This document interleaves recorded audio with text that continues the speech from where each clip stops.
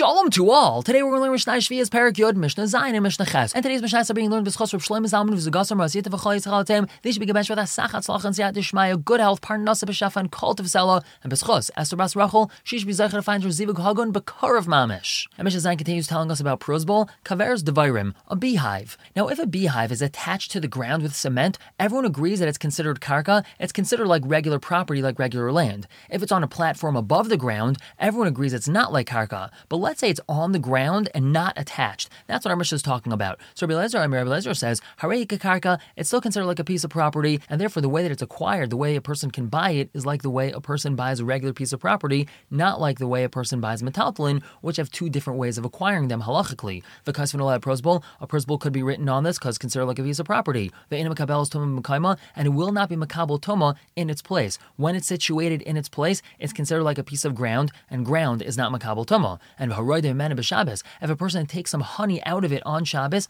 he's chayiv for doing that. It's just like taking a leaf off of a tree. It's like he's detaching something which is attached to the ground, so therefore he'd be chayiv. Now, the Chachamim tell us when we're dealing with this beehive, which is on the ground, but it's not attached to the ground, it's not considered like karka, it's not considered like property. Therefore, he's kind of, in a way, he's kind of regular metaltalin, regular movable objects, not the same way he's kind of property. And ve'ein kasvin ala prosbol, he can't write a prosbol on this, and it will be makabel toma in the place where it is, because it's not considered like property. And if someone takes honey out of it on Shabbos, he's pater for doing that. It's not like he's plucking a leaf off of a tree. Now moving on to Mishnah Ches. A person wants to repay a loan after Shemitah. After Shemitah was Meshamet the loan ready, he's an honest guy. He says, you know what, I did borrow money from my friend. I feel bad that he's not going to get his money back. So he brings his friend the money and he wants to pay him back. Yarmer Loi, the lender has to tell him, Meshamet ani, I canceled the loan. It's already been Shemitah. Shemitah canceled the loan, so I'm canceling it and you don't have to pay me back. Amar Loi, let's say the borrower tells him,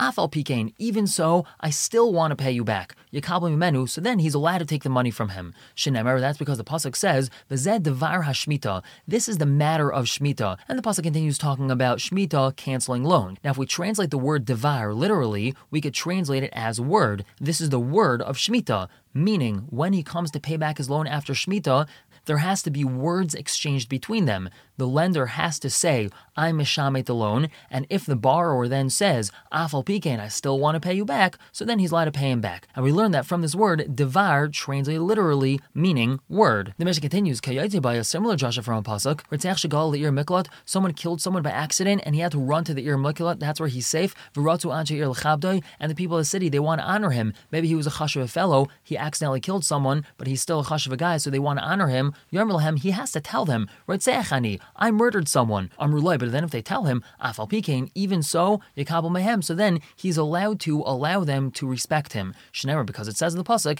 V'zed devar haretzeach. The general way to translate this would be, this is the matter of one who kills. But again, we're taking this word devar and translating it literally, and we're saying it means this is the word of the retzeach. The retzeach has to say, Amar retzeach. If they respond, nonetheless, we still want to give you honor, so they're allowed to give him honor. We're going to stop here for the day, pick up tomorrow with the very last Mishnah of the Masechta, and the first Mishnah of Maseches Trumas. For now, everyone should have a wonderful day.